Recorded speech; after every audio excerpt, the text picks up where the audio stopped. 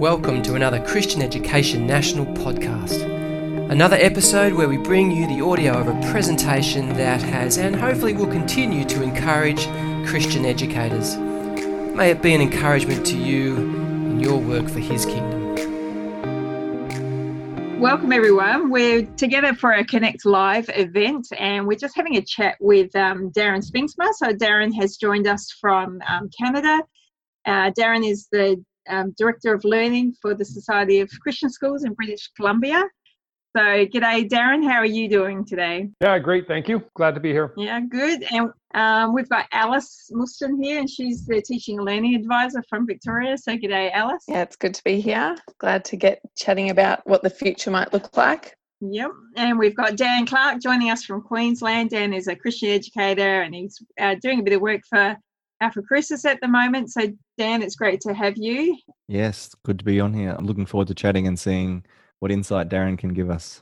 Yep. And Emily's in Adelaide. Emily's at Torrens Valley Christian School. She's the Deputy Principal with a Teaching and Learning role. So g'day to Emily. Hi there, everyone. Good to be here. And enjoying the warm weather when we're all a little having experienced a cold snap. We've got Michael Tooler, who's the Principal at Sattler Christian College. Is that right, Michael? Yeah, that's correct. G'day, everyone. How are you? Well, we thought we'd get our little crew together just to have a little bit of a chat about this whole COVID-19 episode of learning from home mostly. In Australia, we're all at different levels of returning to school. I know in South Australia, where I am, we've had a week where really we've had 70% of the students back at on campus. But it's also been fabulous that we've had that online learning set up already for the students who have to work at home. We've got a couple of teachers who, because of different health concerns, are working from home, and it's fabulous that they've got that option to do so. Victorian schools are mostly working from home at the moment.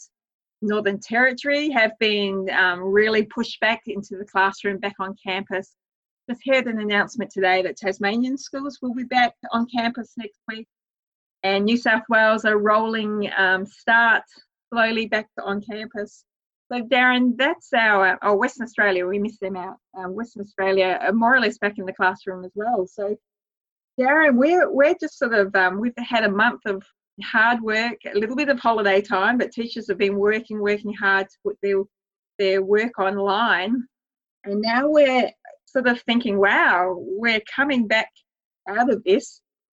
But you're still in mostly working from home mode, is that right? Give us an update on what life's like for you in Canada at the moment.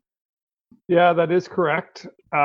In each of our provinces runs their own education system. In the province of British Columbia, we are work from school at home, and with it, everybody's calling it something different: online learning, remote learning, emergency remote learning, connected learning, you name it. Everyone's found a different way to spin it, with the exception of the kids of frontline workers. So schools have been asked to provide an emergency program for frontline workers. So the kids, the students that are children of healthcare professionals, and anyone that's considered frontline workers. And then we're just moved to a stage of students with diverse needs and those that are marginalized for a whole variety of reasons. So kind of phase 2 of incorporating some of the most highly at-risk students who need school for food potentially, or whatever their needs might be. That's sort of phase 2 is just beginning. And we find out on May 15th if we're going to move beyond that, or if that's actually how we're going to finish the year. May 15th is kind of the date for us. So that is how we're rolling. The present ministry would say return to school in a measured and careful way. That's the language that's being used right now in the province of British Columbia. Some of us had a little chat with you about 3 or 4 weeks ago, and we asked you what are some of the characteristics that you were wanting to embed in your school at home model, and you talked about care and connection and then competency, sort of the last thing, but really making sure you're caring and connecting for your families and for your staff. How has that gone, do you think?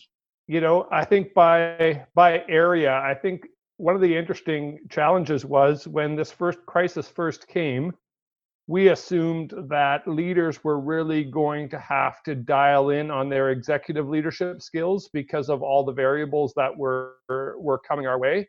But what we actually saw in crisis, it was actually their relational skills that really came to play in this time, because any person with a predisposition to anxiety, whether they're a child or an adult, this was a terribly demanding and is a terribly demanding experience. And if you add some financial concerns to that, and there are many people in Canada out of work presently, it has that has really showed its face. And it's actually been one of the lights too, because in Christian community we have seen just this huge surge of people, and maybe it's because they're looking for an opportunity to connect, serving people in new, unique, and special ways, both on staff and parent communities.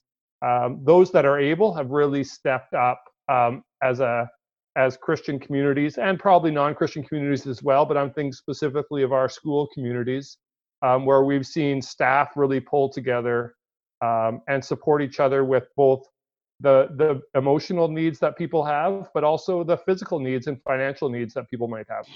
So what have some of the other people in Australia noticed as far as that sort of message, that sort of leadership and characteristics of our community at this time? What have we noticed, or what are some of the good stories you perhaps might highlight for us? Alice, what about you in Victoria? What have you noticed from leadership?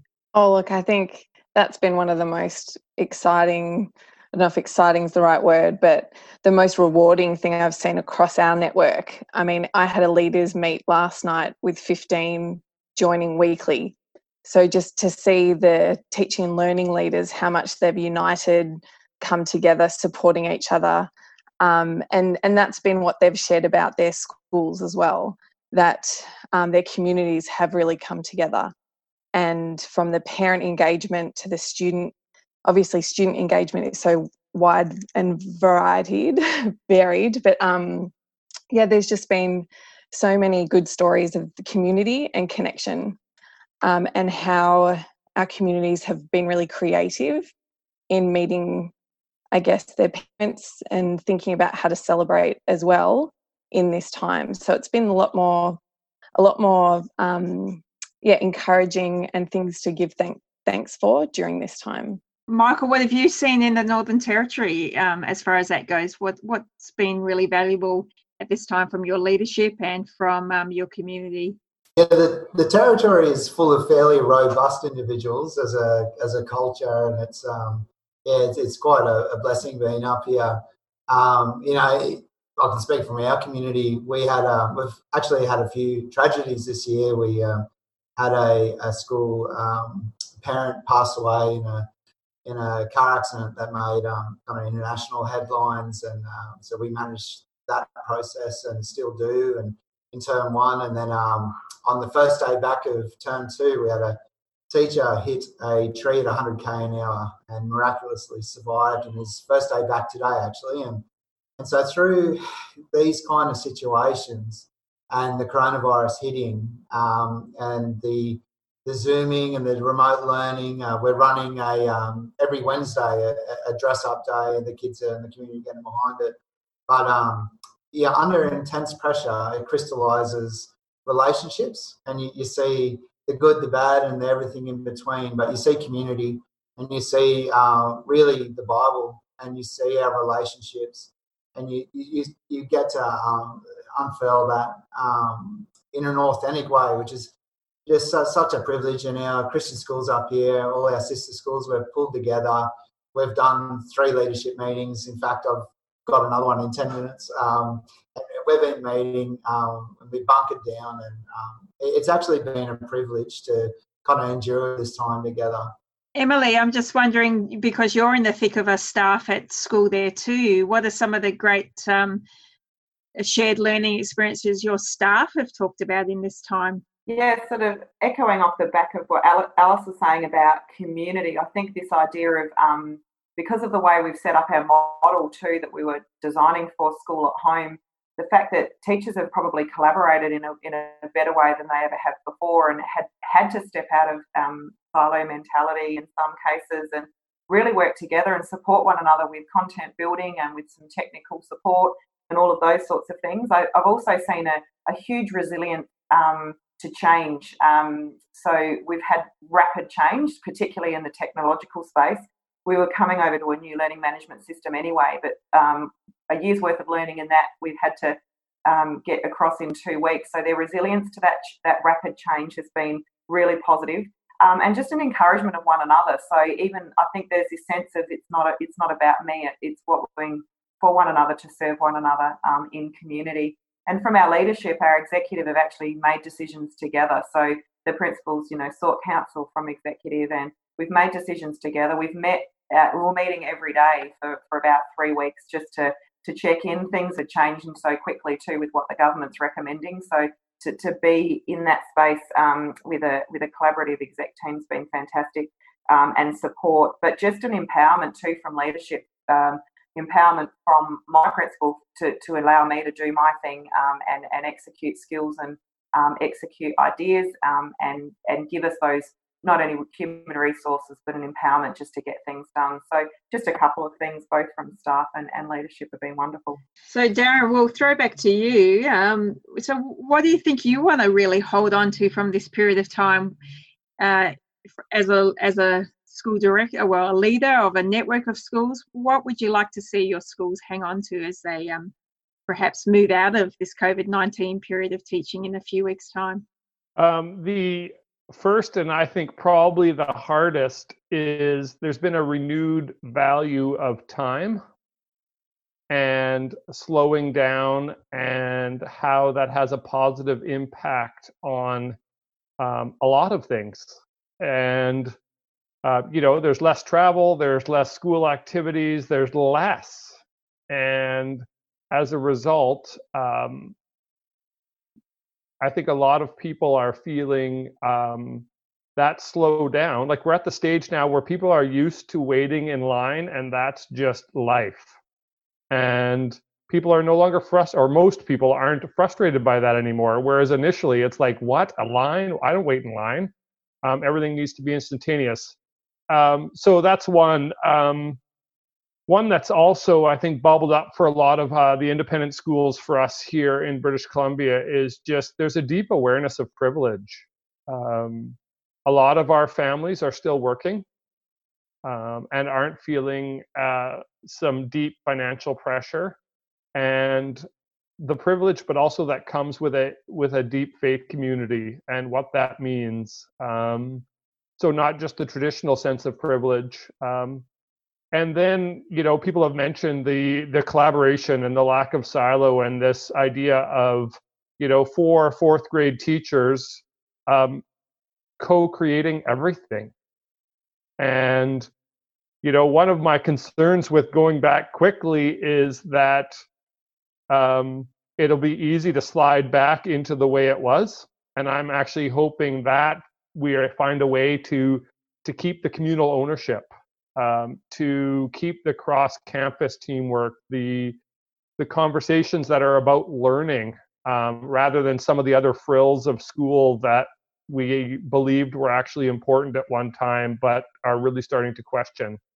And then one thing that we haven't quite wrapped our mind around, we have actually a meeting on Tuesday with a number of learning leaders in British Columbia around summative assessment feels oddly fake and weird right now.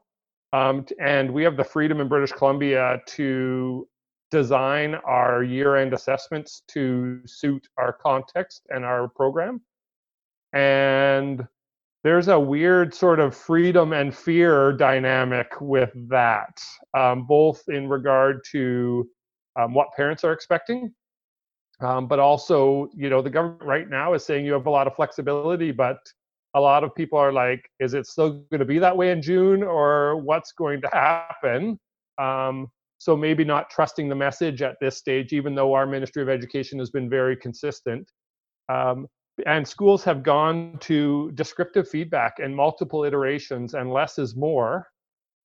And the quality of work is actually improving in many situations, not all situations, but in many situations. And that has forced teachers to add a level of creativity to what it means to be a classroom teacher right now. And that's choice, that's an improve in quality. So a whole variety of things that are interconnected to, I think, really getting back to what the main thing is. Like, I know it's cliche, but the main thing being the main thing. And because you can't do everything, schools have had to double down on, first of all, what is learning. And then, the leadership is saying, but we have to double down on mission as well. So what does remote learning, mission-directed remote learning or online learning look like? Sorry, can I just jump in there? Because I know, like, lots of our schools, including Christian schools, we've been amazingly successful, I think. Teachers, the highest kudos, because they've been so successful in delivering learning material online. But what are some of the strategies that we can do to ensure we don't just, fall into that delivering content kind of mode, but continue to shape worldview in a God-honoring way? How have your teachers been exploring that? Yeah, great. The single biggest way, and I think probably we talk about this being emergency online learning. What does service look like in this space? For us, that idea that learning is not about self, and what are the ways that we are encouraging? And we've had families, show up at old age homes that they're not allowed to go into, but they've got a buddy in there and they know what window it is. And by family, schools are encouraging families to write letters and show up at and stand outside and sing songs and those sort of things. I think this was thrust upon us so quickly. The priority for our schools has been, let's just make sure learning is oriented outside of self.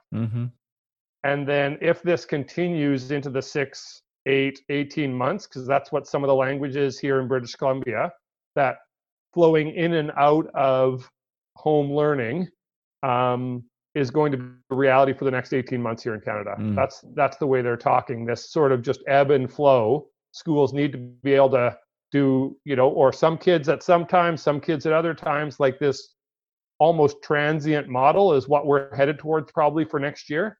And so we've got to think deeply about that in the future. But right now, in this sort of emergency state, we're really just saying, how do we orient it outside of self and bring joy to other people? I love that, bringing the aspect of bringing the whole family along in the learning journey. And so many of our schools, we talk about partnership with parents and authentic partnership, and recognizing that parents are the God-ordained ones for teaching, and we assist parents in that role. And often that is rhetoric when we royally boil down to it. But in this case, we actually are working in partnership with parents to deliver education. So what are some of the unexpected opportunities, I suppose, that this opportunity is provided, and how can we, particularly in Australia, as we start to go back to normal, how do we make this partnership with parents more authentic and real and keep this going, do you think? So one of the ways that we're playing with that right now is we basically decided that literacy and numeracy was going to be done by grade level, but what we would call inquiry, so our applied skills, our science, our social studies, and that sort of stuff would be module based for families. So rather than doing the phases of the moon in 3rd grade, the elementary is engaging as a group. Everyone is doing the phases of the moon at the same time at different levels. And so suddenly, you've got a kindergarten student, a 3rd grader, and a 7th grader all laying on their lawn at night with their parents, talking about the exact same thing at different levels. So that's one of the ways that schools, one school has said, we do an inquiry question every Monday, and we did that because of remote learning, but we think we're going to actually keep that going when we go, and that's a K-7 remote. Or one school said, hey, I love that, let's go K-12. So I haven't heard how that's going, but I know that successfully in the elementary, there's a school that's like, we're not going back. We love the Monday morning inquiry question for families and how that ties learning together. So that's one of the things that I've seen. And Emily, I mean, what are some of the things you've seen in your school too, and that you might want to hold on to as well? Yeah, it's interesting with the question about that service learning and Dan's question to Darren about how they're going about. Sure, we're all set up for remote learning. We've got the delivery systems in place. We've got the actual content. And it was conversations with Darren previously, and then also the work that Alice and Fiona have done on the Threads work for remote learning that got me considering how when we set up our learning goals for the week, instead of it being about what I need to do with my learning and what I'm going to focus on for my learning, we start with the first goal being how do we engage in God's story for the week, and what are we going to be responsible for in our Christian practices. So we've created this threads each week and using the resources that Fiona and Alice have written in that. Of the first one for this week was building community. So encouraging the students when they set their learning goals of, well, what are you going to do? What activity are you going to do that encourages or builds community? Or what are your Christian practices going to be? And one of the students yesterday, they just decided, I've noticed that we're all at school and there were 2 students learning from home, and that's fine. But they reached out with an email to say, hey, how are you tracking at home? We miss you here at school. So getting them to think, and other students written 100 letters to different kids around the place just to encourage them and actually posting them. So getting them to frame their week before they even think about their content learning, to think about those practices intentionally and write it down before they write their learning goals. So thank you to Darren for his thoughts on that a few weeks ago, but also thank you to Alice and Fiona for your work on the threads, because it's really helped frame how we set up our learning goals for the week. Darren, I wanted to ask you, one of the things I guess I'm seeing across some of our schools is that it seems to be still quite teacher-directed learning, where teachers setting the learning. We're doing flipped learning. One of the exciting things has been that, in terms of upskilling staff, you've got, in the last 3 weeks, our schools have just grown so much, probably what we tried to do in 3 years in terms of technology, ideas in learning, thinking about the learning, then working out how you're going to teach, thinking about how to engage students and online is also exciting. I think I'm just saying, like, how do we create it more student-directed rather than teacher-directed? Have you found that in terms of assessment or what schools are doing in that space? We've seen some success in that area. One of the ways that I would say we've seen the most success is schools have either structured their learning for students with, this is first, this is next, this is last. So it's that idea that there is some choice that way. That's one way. Or this is essential, this is next, and then this would be extra, however you want to use. But then we've had a few schools that have said, here are the 5 things you need to do every day. And every Monday, we're going to give you a weekly menu for you to choose from. And it's basically just a huge bingo sheet. And kids are choosing the different aspects of learning that they want to engage with under these daily categories like literacy, numeracy, activity, inquiry, that sort of thing. So this idea of, it's good to have a schedule and some structure, and we've been supporting families in what is a flexible but still structured approach to this look like, but then not being so structured that kids need to check in with attendance and say, hey, I'm here, now I'm going to turn my video off, because that's actually I actually find that a little bit disrespectful of people and the complexity of life in this challenging time. So that's something that I've seen that I get pretty excited about, both as a parent and as an educator. Yeah, that's great. I think also in terms of, have you thought of any ways of engaging parents in the assessment or reflection of what they're seeing in their students? I guess we're seeing across our schools, parents are so involved in the learning now that they're noticing things about their kids that they hadn't before about their learning. Like, I can see that they're really thriving in this way, or I can see, I can look at that and extend them this way, or actually, they're a bit behind. So they've actually becoming a lot more engaged in the learning at this point in time. And it's kind of thinking about, we've been discussing how do we engage them in the assessment or engage them in feedback going forward. Have you had any discussions around that? Early discussions. Like, we have a few templates that we're playing with, but I think that's the only stage we're really at with, where we're creating learning targets that are student-friendly learning targets, and then there's a box for students to make comments if they're able to, or for parents to write down what the students are saying about that learning target, for parents to make observations in a second box, and then the teacher to make observations if the teacher feels it's necessary, or to make suggestions. But it's early days for us. One of the things, and it depends on the parent situation as well. We can't expect that. Yeah. And I think the other thing that we're realizing is, like, year-end report cards are going to feel oddly strange if all we're doing is repeating what parents have told us their students have done. That seems a little redundant, and that is really flipping year-end reports on its head, and we're still not sure how to sort that out. We're still sorting through reporting too. Yeah, I wondered about that. Alice, what are you doing in Victoria? We've actually got parent-teacher interviews. We're due to be, conversations were due to be held next week, and we're going ahead with them via telephone. Alice, what are some of the schools in Victoria doing as far as that sort of formal parent-teacher connection goes? Yeah, look, I think we were actually talking last night that we felt some of the parent-teacher interviews, we didn't need to have that. Because there's been so many check-ins each week, phone calls that are happening, and that dialogue is there. I think then so that formative assessment, teachers are still wrestling what's authentic and what are they getting back at this point, and that's varied across our schools. But in terms of reporting, we've had Victoria, our education department has given us some exemptions that we can do. But we are still trying to work out, what does a report card look like at this point? So in terms of conferences, we're probably still looking further down the track if they need to happen, not at this point. But thinking about reporting is on the card. So we were still trying to thrash that out about how we can do that well, and how we can be informative but also authentic.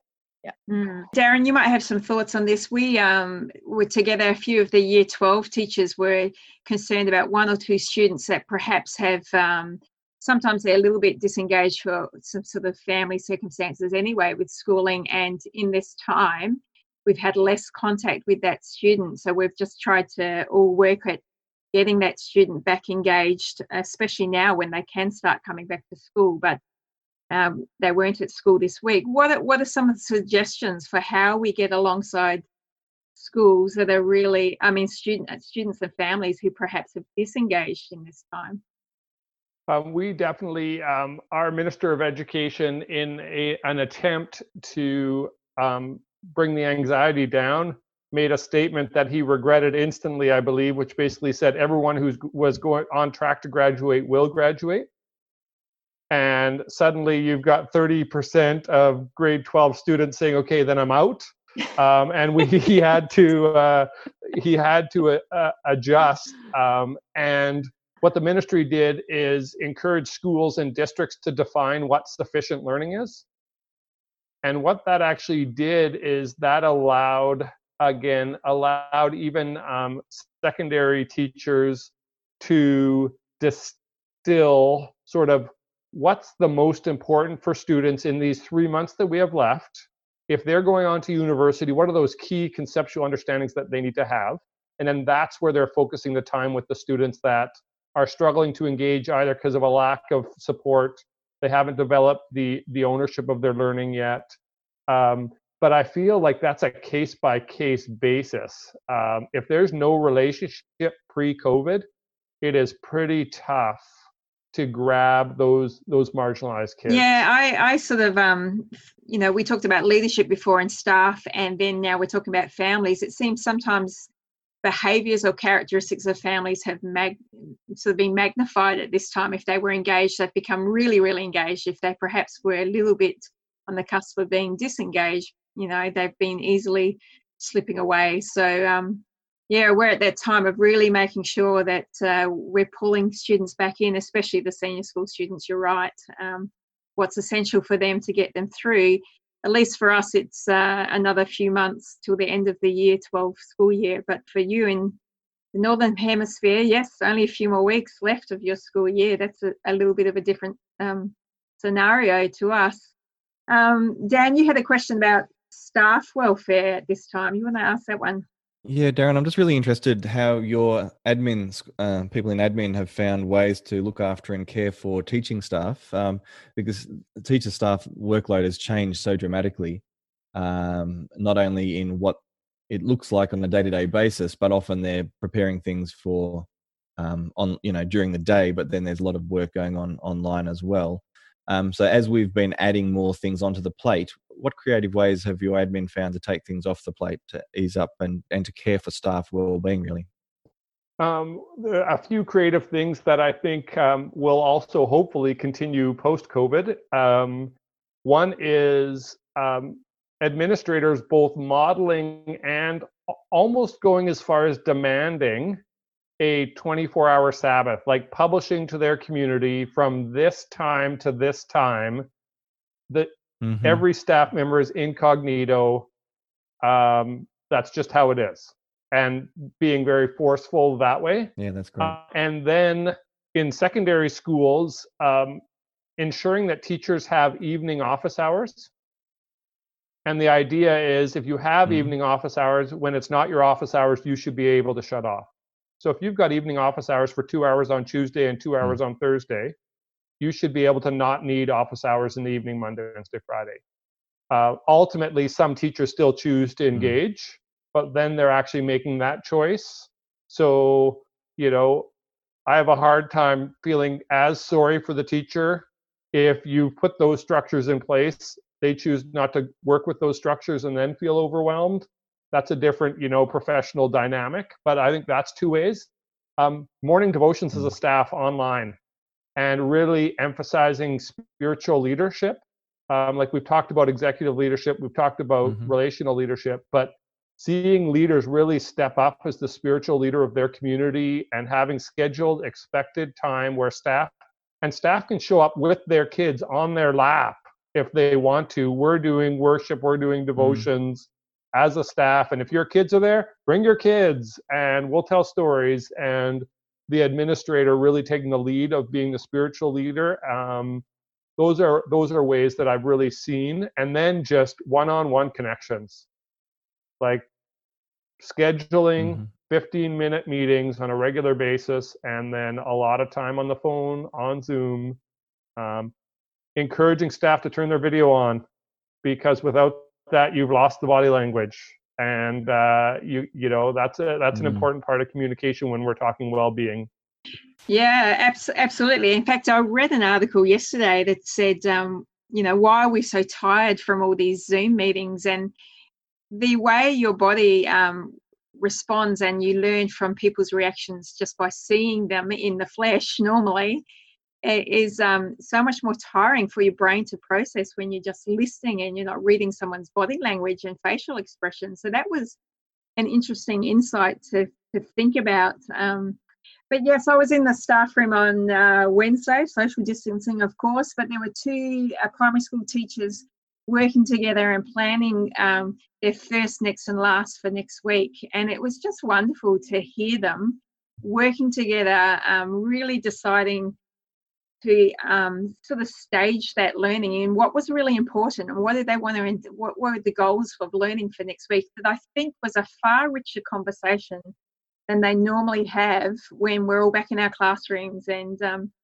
how do we keep some of those things happening? How do we hold on to those things? But what are we also excited to leave behind? What are some of the things we are keen to leave behind in our Australian schools? But Darren, what are some of the things you're keen to leave behind as you start to open up maybe in a few months' time or next school year? Zoom, Google Meets, whatever you're using, like it used to be novel to have a Zoom meeting. And now I think people are just going to moan and groan. I think that's the easiest. So this idea of technology gives us the efficiency so we can let the connection go. I think we're learning that there's a ceiling for that. And I think so that for sure. And then I have a privilege of a fairly motivated child still in secondary. But I know as I watch some of my friends, I can equip other parents for teaching while I'm also teaching my own kids. I think that is, I can't imagine doing that with elementary students, actually. Like, I just think there's all kinds of medals that need to be handed out to parents all over the world. I saw a sign in a street when I went to pick up my son from university when they were closing down. And, it said 1 million parents around the world are going to find out that it wasn't the teacher's fault. And I think there's a lot of that going on right now. Yeah. So, Alice, you've been working from home with your 3 children, 2 at school, working from home, and your husband was also teaching from home as well. Alice, tell us what that's been like and what you've enjoyed, but what do you want to leave behind? Oh, look, I think I really enjoyed seeing my husband. He'll be doing a Zoom with teenagers, I think year 8s, and he has them coming in and out on a Zoom meeting. They're doing work, and then he's got the kids next to him. So I've got a grade 2, a prep, and a 2-year-old. I'd probably feel the worst with my 2-year-old that just roams the house at times and gets up to mischief, while my prep daughter has to, so intensive time to sit with her. So look, I think I've enjoyed having Jay home, to be part of the learning, and in that space, that's my husband. That's been really nice. So I will miss that, but I won't miss having some time just to work and be able to kind of have some time out and space. But no, I think I've enjoyed, but I'm a teacher, being in part of my kids' learning. I've really enjoyed that part. So there's probably more things that I don't want to go back to normal. I don't want to go back to the busy, crazy life I had beforehand. There's probably more positives about even our relationship as a family together, and how we're going about our days and the rhythms that we have now. So there's probably more positives that I want to keep. But yeah, not having to work in the evenings and on a weekend is what I'm looking forward to not having to do. But I think you're right, though, with the technology. We're all sick of Zoom meetings, but yet we've seen that for some part-time staff, Zoom could be used more effectively to record meetings or to enable people to be at home. And we've all got our own different patterns according to our children and our family's stage of life, haven't we, as to whether we have to leave school straight away at the end of the day to run our own children to their sport, and we work in the evening, or vice versa. But at the moment, I've enjoyed trying to not work too much on the weekend, and having quieter times on the weekend and not rushing around has been pleasurable, hasn't it, to sit and perhaps read or get out in your garden or go for a walk with your family.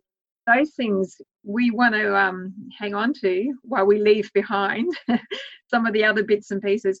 Emily, at your school, what would you like to leave behind and forget about in this period of online learning?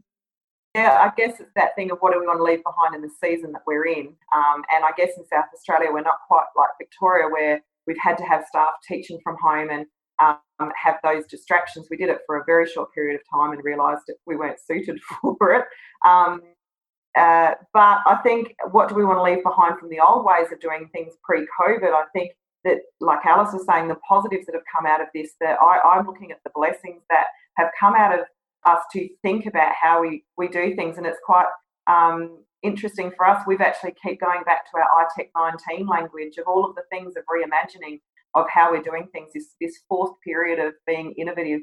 And I've really appreciated the white space and the slowdown of everything in crossing things even off the school calendar with everything that got cancelled. Although it's really disappointing not to do those things, I was kind of secretly cheering in a way, because you can be in a space for a couple of hours where you're just creating and you're just in this space where you're not having to make the daily decisions of when everyone's on site. So I've really appreciated that. And I think leaving behind this idea of that we all have to do it on our own, that we can work in teams, that we can work collaboratively, and we can be creative in how we do things, and asking those questions and realising that we can actually do it in this rapid change, that we all do have the capacity to do it, and keep that momentum going in that way.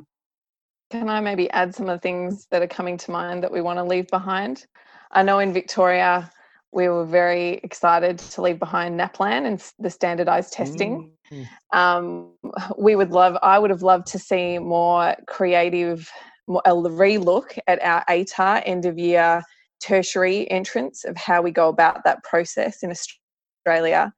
And also just thinking about, I guess use of time in terms of meetings, particular, like what you talked about earlier, Darren, how we use the time. But I think we have to look across the structures in our school. If I think about what's actually holding us when we talk about reimagining, I think it's really the way we've got our structure and our systems that we have to get more bold in how we move forward. And I think when we had even the ATAR that was going to not be used, and then they decided to go back to normal, we're in that tension between feeling that we're still in the old system and then also wanting to break free, I think. But that system is still carrying with us, that we have to meet that what even parents expect because of what they think about what is required and what they're paying for. So it's an interesting time, but I think we need to keep pushing the boundaries for what it could be like and keep trying to be creative in that space. So that's probably, Darren, what do you reckon? Yeah, absolutely. I agree completely with some of the infrastructure that we said was so essential to schooling, like NAPLAN, standardized testing, and the formal year 12 kind of things. And then, we've just stopped them. And I know, like you, I'm secretly hoping that they don't come back. One of the things I hope that we don't lose also is some of the insights that we've gained about our students. I know some students that maybe just the stimulus of having 24 or 25 other students in the classroom to perform to, when they take that away, we have seen real insights about the fact that they are capable learners, they're responsible learners, they're engaged. However, simply the structure of the regular classroom, which of course is just a structure that we've invented, doesn't suit them. And like you were saying, Emily, it suits some teachers to be at home, but most of us like actually being with each other. For some students, just this opportunity to learn from home and take away the audience from each other and learn. I hope that we don't lose that insight that these are responsible people given different scenarios. Yeah.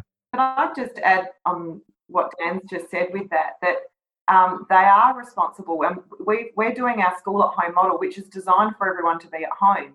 And we're having to supervise students because of the way things change so quickly in the holidays.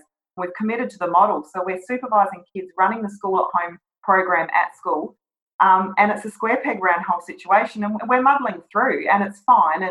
But the way the kids are engaging in that, because we've got such a flexible timetable and they're given autonomy and responsibility, and actually saying, you know what, we're seeing kids working probably a little bit harder and a little bit in a more settled way, because they are choosing their learning, they're choosing the way in which they want to go about it, and that autonomy. But six lesson timetable, and you're trying to make two things that don't marry one another work, and we will muddle through. But I'm very convinced that when we talk about the structure, as Alice mentioned and Dan mentioned, we can make some bold decisions, I think. And I get a bit excited about looking at semester 2 and saying, well, the timetable's not set in place yet. What can we do to play around with that and make some decisions, just even if it's lesson structures and putting blocks of time and have sessions of time where I talk about our white space as teachers where we're not interrupted, but what about students that are captivated with what they're working on and want to work on it for 2 hours uninterrupted instead of moving off after 15 minutes to another subject and change their thinking? So, yeah, certainly. And I think that idea of being bold in making those decisions is a big thing. And certainly we've enjoyed across our Australian schools just sharing lots of ideas. We've had our teaching and learning team meeting together, and that's been really wonderful. Just all sharing ideas, what's working in our different states. I know our principals have been reaching out to one another and working together. But we've also really enjoyed being connected to you, Darren, in Canada, and to see how you guys have gone. We felt like we were a couple of weeks behind you, and now we feel like we're a few weeks ahead of you. So we really we really hope that we can keep some of these conversations going. Sure, we might all be tired of having online meetings, but there have been times when online meetings have been really valuable, and this is one of them. So Darren, we just want to ask you for any final thoughts, and then we might wrap up soon, but anything else you want to share before we wrap up? Well, I just love the idea of staying connected, because I do believe that as we, this is a global issue that we're all dealing with in different creative ways.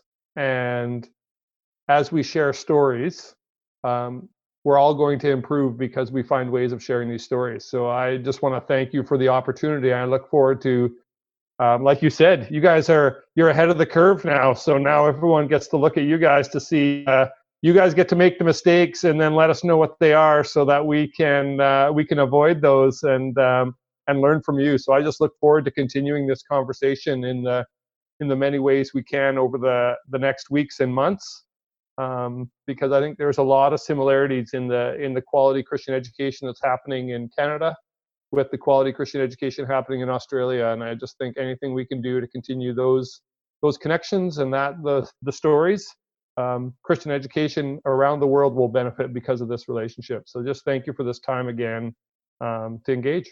Yeah, absolutely. And yep, keep engaging, keep reimagining, keep being innovative, and yes, all to spread Christian education for God's glory, to just help bring restoration to this world. So thank you so much for your time, Darren, and thank you to Alice, Emily, Dan, and Michael who joined us today. And yep, let's keep the conversation going. God bless. Bye.